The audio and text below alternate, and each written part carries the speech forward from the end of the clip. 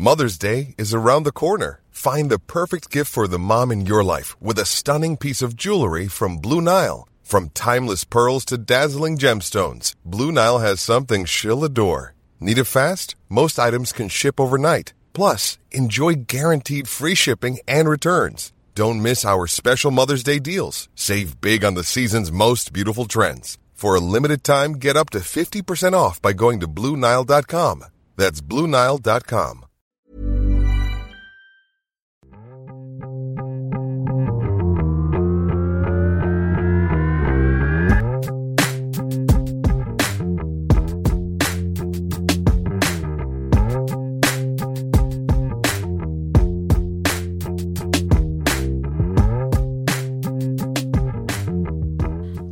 Welcome to another episode of Tita Talks Season 2. Alright, so, kids, let's talk about cheating. Okay? Cheating, cheater, Kirida Kabit, Mistress number 2, cheater. Yan. Alright, before I move on, I just want to remind you a few things, okay? Kids, nowadays, it goes both ways. Hindi ibig sabihin ng manloloko ay mga lalaki lang. At hindi ibig sabihin ng niloko ay mga kababaihan lang. Right? So, pantay-pantay tayo dyan. Mapamayaman, mapamahirap. Pain is pain. Cheating is cheating. Well, a lot of things happened to me today that is related to that word. And there's also a show that I listened to, and the caller was asking for help on how to move on from her partner who cheated on her while she was away. And so I decided, why not let's talk about it? And I know my 15-minute episode is not enough. And I think nothing is enough when it comes to the whole cheating bonanza topic. Okay? So, I think walang enough na explanation or discussion. Kahit TED Talk, hindi kakayanin ang ganito. Kasi siguro kung magte-TED Talk man mga ilang days, camp na tayo doon. Magka-camp na. Hindi lang yung talk. TED Camp. Okay? Anyway, so, yun nga, napaisip na naman ako dahil sa mga narinig ko at naikonsulta na naman sa inyong tiyahin ng mga tao tungkol sa mga partner nila na feeling nila ay niloloko sila. Okay? Unang-una, bakit ako tinatanong nyo? Okay? Mukha ba akong may kaalam-alam dyan? Anyway, never mind. Napaisip nga ako kanina, nung habang nasa opisina ako, nagtatype, napaisip na naman ako, why do people cheat? Yeah. Fortunately, sa buhay ko, and I hope it stays this way, I wasn't cheated. And I did not cheat. Maybe sa exams, maybe sa test, pero, in relationship, no. And fortunately, hindi ko rin na-experience ang magkaroon ng mga kapamilya na niloko or manloloko. And I hope it also stays that way. But, in life, every one of us would at least know someone na niloko or manloloko. And again, yun nga, napaisip ako, why do people cheat? Tapos syempre, tanong ko, sagot ko. So, sinagot naman siya ng kabilang utak ko. Maybe because hindi siya masaya. Hindi siya masaya sa relationship niya, sa partner niya, sa toxic na relationship nila, or sa, yun nga, hindi na siya satisfied. Hindi na siya masaya. Yun. Kasi nandun lang naman talaga tayo sa saya. Diba? Hindi na ako masaya, hindi na kita mahal. Ganon. So, tinanong ko na naman ulit yung sarili ko. Kung hindi na masaya, bakit hindi natin iwan yung partner natin? Bakit hindi na lang tayo lumayo? And be with that other person who gives us the happiness that we can't get from our partner. Right? Why not leave? Why not end the relationship? Bakit kailangan mag-cheat? Bakit kailangan magsinungaling?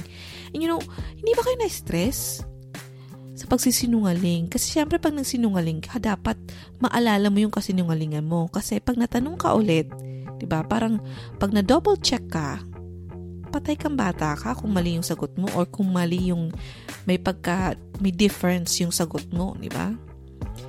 So, ayun nga, napaisip ako, kung hindi masaya, bakit hindi putulin? Bakit hindi nalang iwan? Diba?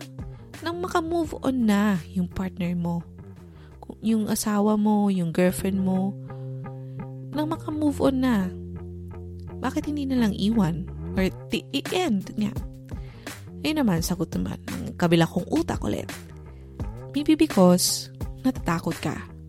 Natatakot ka na i-risk mawala ang 10 years, 20 years, 1 year mong relationship with that partner over someone na na-meet mo lang for a couple of months or ilang taon pa lang kayo. Diba? Natatakot ka na hindi ka matanggap ng number 2 mo, yung pag-uugali mo na pag nakita na nila na ang sitwasyon, yung totoong ikaw kapag hindi na nababayaran yung wala nang pambayad sa ilaw, pag wala nang pambayad sa tubig, or hindi busy na sa pagtatrabaho, di ba? Kapag nakita na nila yun or kapag nalaman nilang pinapalipad mo yung kulangot mo sa ilong, galing sa ilong mo, di ba? Baka hindi ka nila tanggapin. Itong partner mo, alam na nila yan. Sanay na sila. Alam na nila kung paano umilag sa kulangot mo, di ba? Di ba? Maybe takot ka doon. Pero that's so unfair. I really feel that's so effing unfair. Diba? Kasi that person could have been happy already. Masaya na sana siya. Kung in-end mo na yung relationship mo, sinabi mo sa kanya, nagpakatotoo ka na hindi na kita mahal, hindi na masaya sa'yo. Diba? Edi sana, masaya na rin siya kung ano mang meron siya, whether mag-isa lang siya or with the kids or with another partner, di ba? That's totally unfair. And then, ano na naman ako ulit sa tanong na, what if magsisi yung partner mo and ask for second chance? Do you give in? Do you give second chances? So, syempre napaisip ulit ako. Puro lahat to, sa isip ko lang. Lahat lang to. Parang tanong ko, sagot ko. Honestly, kung akong tatanungin nyo, I don't believe in second chances, especially kung actually, I believe in second chances, but not just on cheating. Pwedeng nagkamali yung tao dahil masyadong naging pabaya sa'yo, kaya hiniwalayan mo na. Maaring naging cold, or iba yung niya sa buhay niya na mas career-oriented kaysa sa family niyo, kaya hiniwalayan mo. Pero pag ang rason kung bakit mo hiniwalayan is cheating, for me, there's no room for second chances, honestly. You know why? Let me explain. Kasi ganito yan. Pag sinabi mong nanloko ka, andyan na yan sa utak ng tao eh. Ang panloloko, mahirap kalimutan. Pag nagpatawad ka, actually, pag nagpatawad ka, dapat forgive and forget. Right? Kasi if you just forgive but you don't forget, pagmumulan lang yan ang away nyo. Okay? Think about this. Yung partner mo, niloko ka over someone na nakilala niya sa Facebook. Let's just say, Facebook. Paano kung nakita mo na naman, nagfe-Facebook na naman yung partner mo? Ano? Hindi na siya pwede mag-Facebook forever? Diba? For sure, kahit anuman sabihin mo sa sarili mo, andyan lagi yan sa utak mo, paulit-ulit. Baka nagloloko na naman siya. Nasa Facebook na naman siya. Baka meron na naman siyang kakilala doon. Baka may kachat na naman siya doon. Diba? And you know, kahit gaano mo yan pigilan sa sarili mo na, no.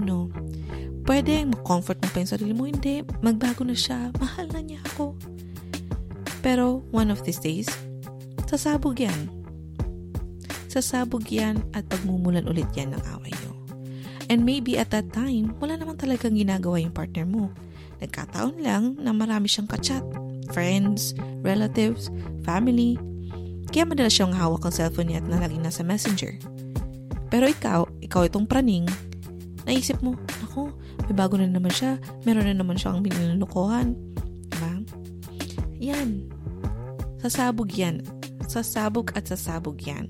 Because it's a ticking bomb. When you don't forget, it's a little bomb that you put inside your brain, in your mind, and the more and more na nagdududa ka, and you see, you create this, parang di ba yung idea ng multo na parang kapag nasa isip mo na may multo sa bahay na to, kahit yung shadow, na talaga namang shadow lang ng kung ano, ng dahon, nagmumukhang multo sa'yo. Kasi nasa utak mo na may multo.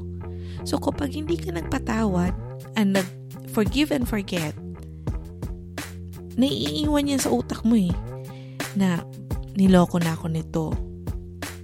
Kahit i-assure ka ng partner mo, kahit ilang beses niyang sabihin na nagbago na siya, pero kung hindi mo yung makakalimutan, sasabog yan. The more na makikita mong hawak niya yung phone niya, may bago siyang ganito, or busy siya, hindi siya nakakapag-reply sa'yo, lalaki at lalaki ang bomb hanggang sa, boom! Sasabog ka. And ikaw naman ang pagmumula ng away.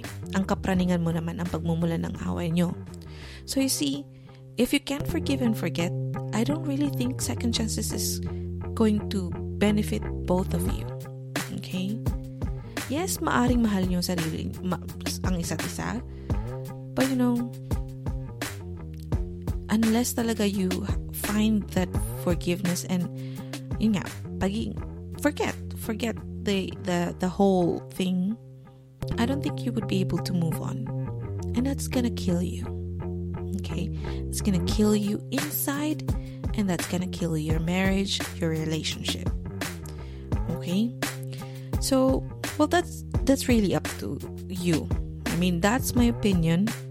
I, again, have grown in a different environment. Diba? Iba sa amin, 5:00 pa lang sa amin, uwian na. Sa inyo, maaring hindi. Diba? Para, my point is, iba yung ideas ko sa buhay. I'm just saying. I'm just pointing out something that maybe naisip-isip mo na rin. I'm just saying it out loud. Right? Okay, so before I end this, may nagpa-shout out. Actually, nakakatawa. Nagtanong pa ako kung ano yung shout out. Diyos ko, Lord. I watch YouTube, pero nakikita ko yung mga shout out. Hindi ko lang alam kung paano. I mean, kasi di ba may names ng sa Twitter, yung name mo, and then yung at blah blah blah mo. So, nagtanong pa ako. Sabi ng mga pamangkin ko, Tita, you don't know what shoutout is, blah, blah, blah. Napagalitan patuloy ako. Anyway, shoutout daw kay, hindi ko mabasa ang sulat ko, Rolando Sikihor ng PUP. Hoy, mag-aral ka dyan, okay? Huwag ka makikinig lang ng podcast. Pwede pag tumatae ka, makinig ka ng podcast ko, pero pag nag-aral, aral, okay? Shoutout din sa lahat ng mga nagre-reach out sa akin sa Twitter na natutuwa daw sila sa podcast ko. Totoo ba, te? Totoo ba? Anyway, salamat kung natutuwa din kayo. And hopefully, may natututunan ako. But hopefully, wag lang kayo makinig sa akin, okay? Critical thinking. Hindi ibig sabihin na sinabi ko nang nasa Spotify yung topic na to. Ibig sabihin, totoo na yun, okay? Mag-isip-isip din tayo. May sarili tayong desisyon. Hawak mo ang iyong kapalaran. Charot. Anyway, that's it for me tonight, kids. And antok na ako. Mag-overtime na naman po ulit ang inyong tiyahin bukas para may pamasahin na naman pauwi ng Pilipinas.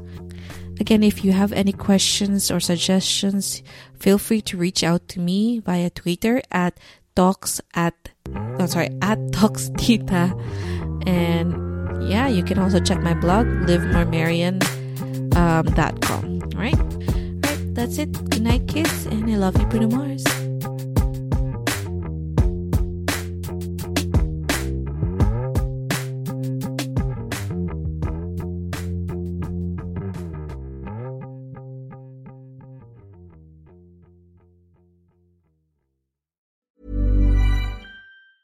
Planning for your next trip? Elevate your travel style with Quince. Quince has all the jet-setting essentials you'll want for your next getaway, like European linen, premium luggage options, buttery soft Italian leather bags, and so much more. And is all priced at 50 to 80% less than similar brands. Plus, Quince only works with factories that use safe and ethical manufacturing practices. Pack your bags with high-quality essentials you'll be wearing for vacations to come with Quince. Go to quince.com/pack for free shipping and 365-day returns.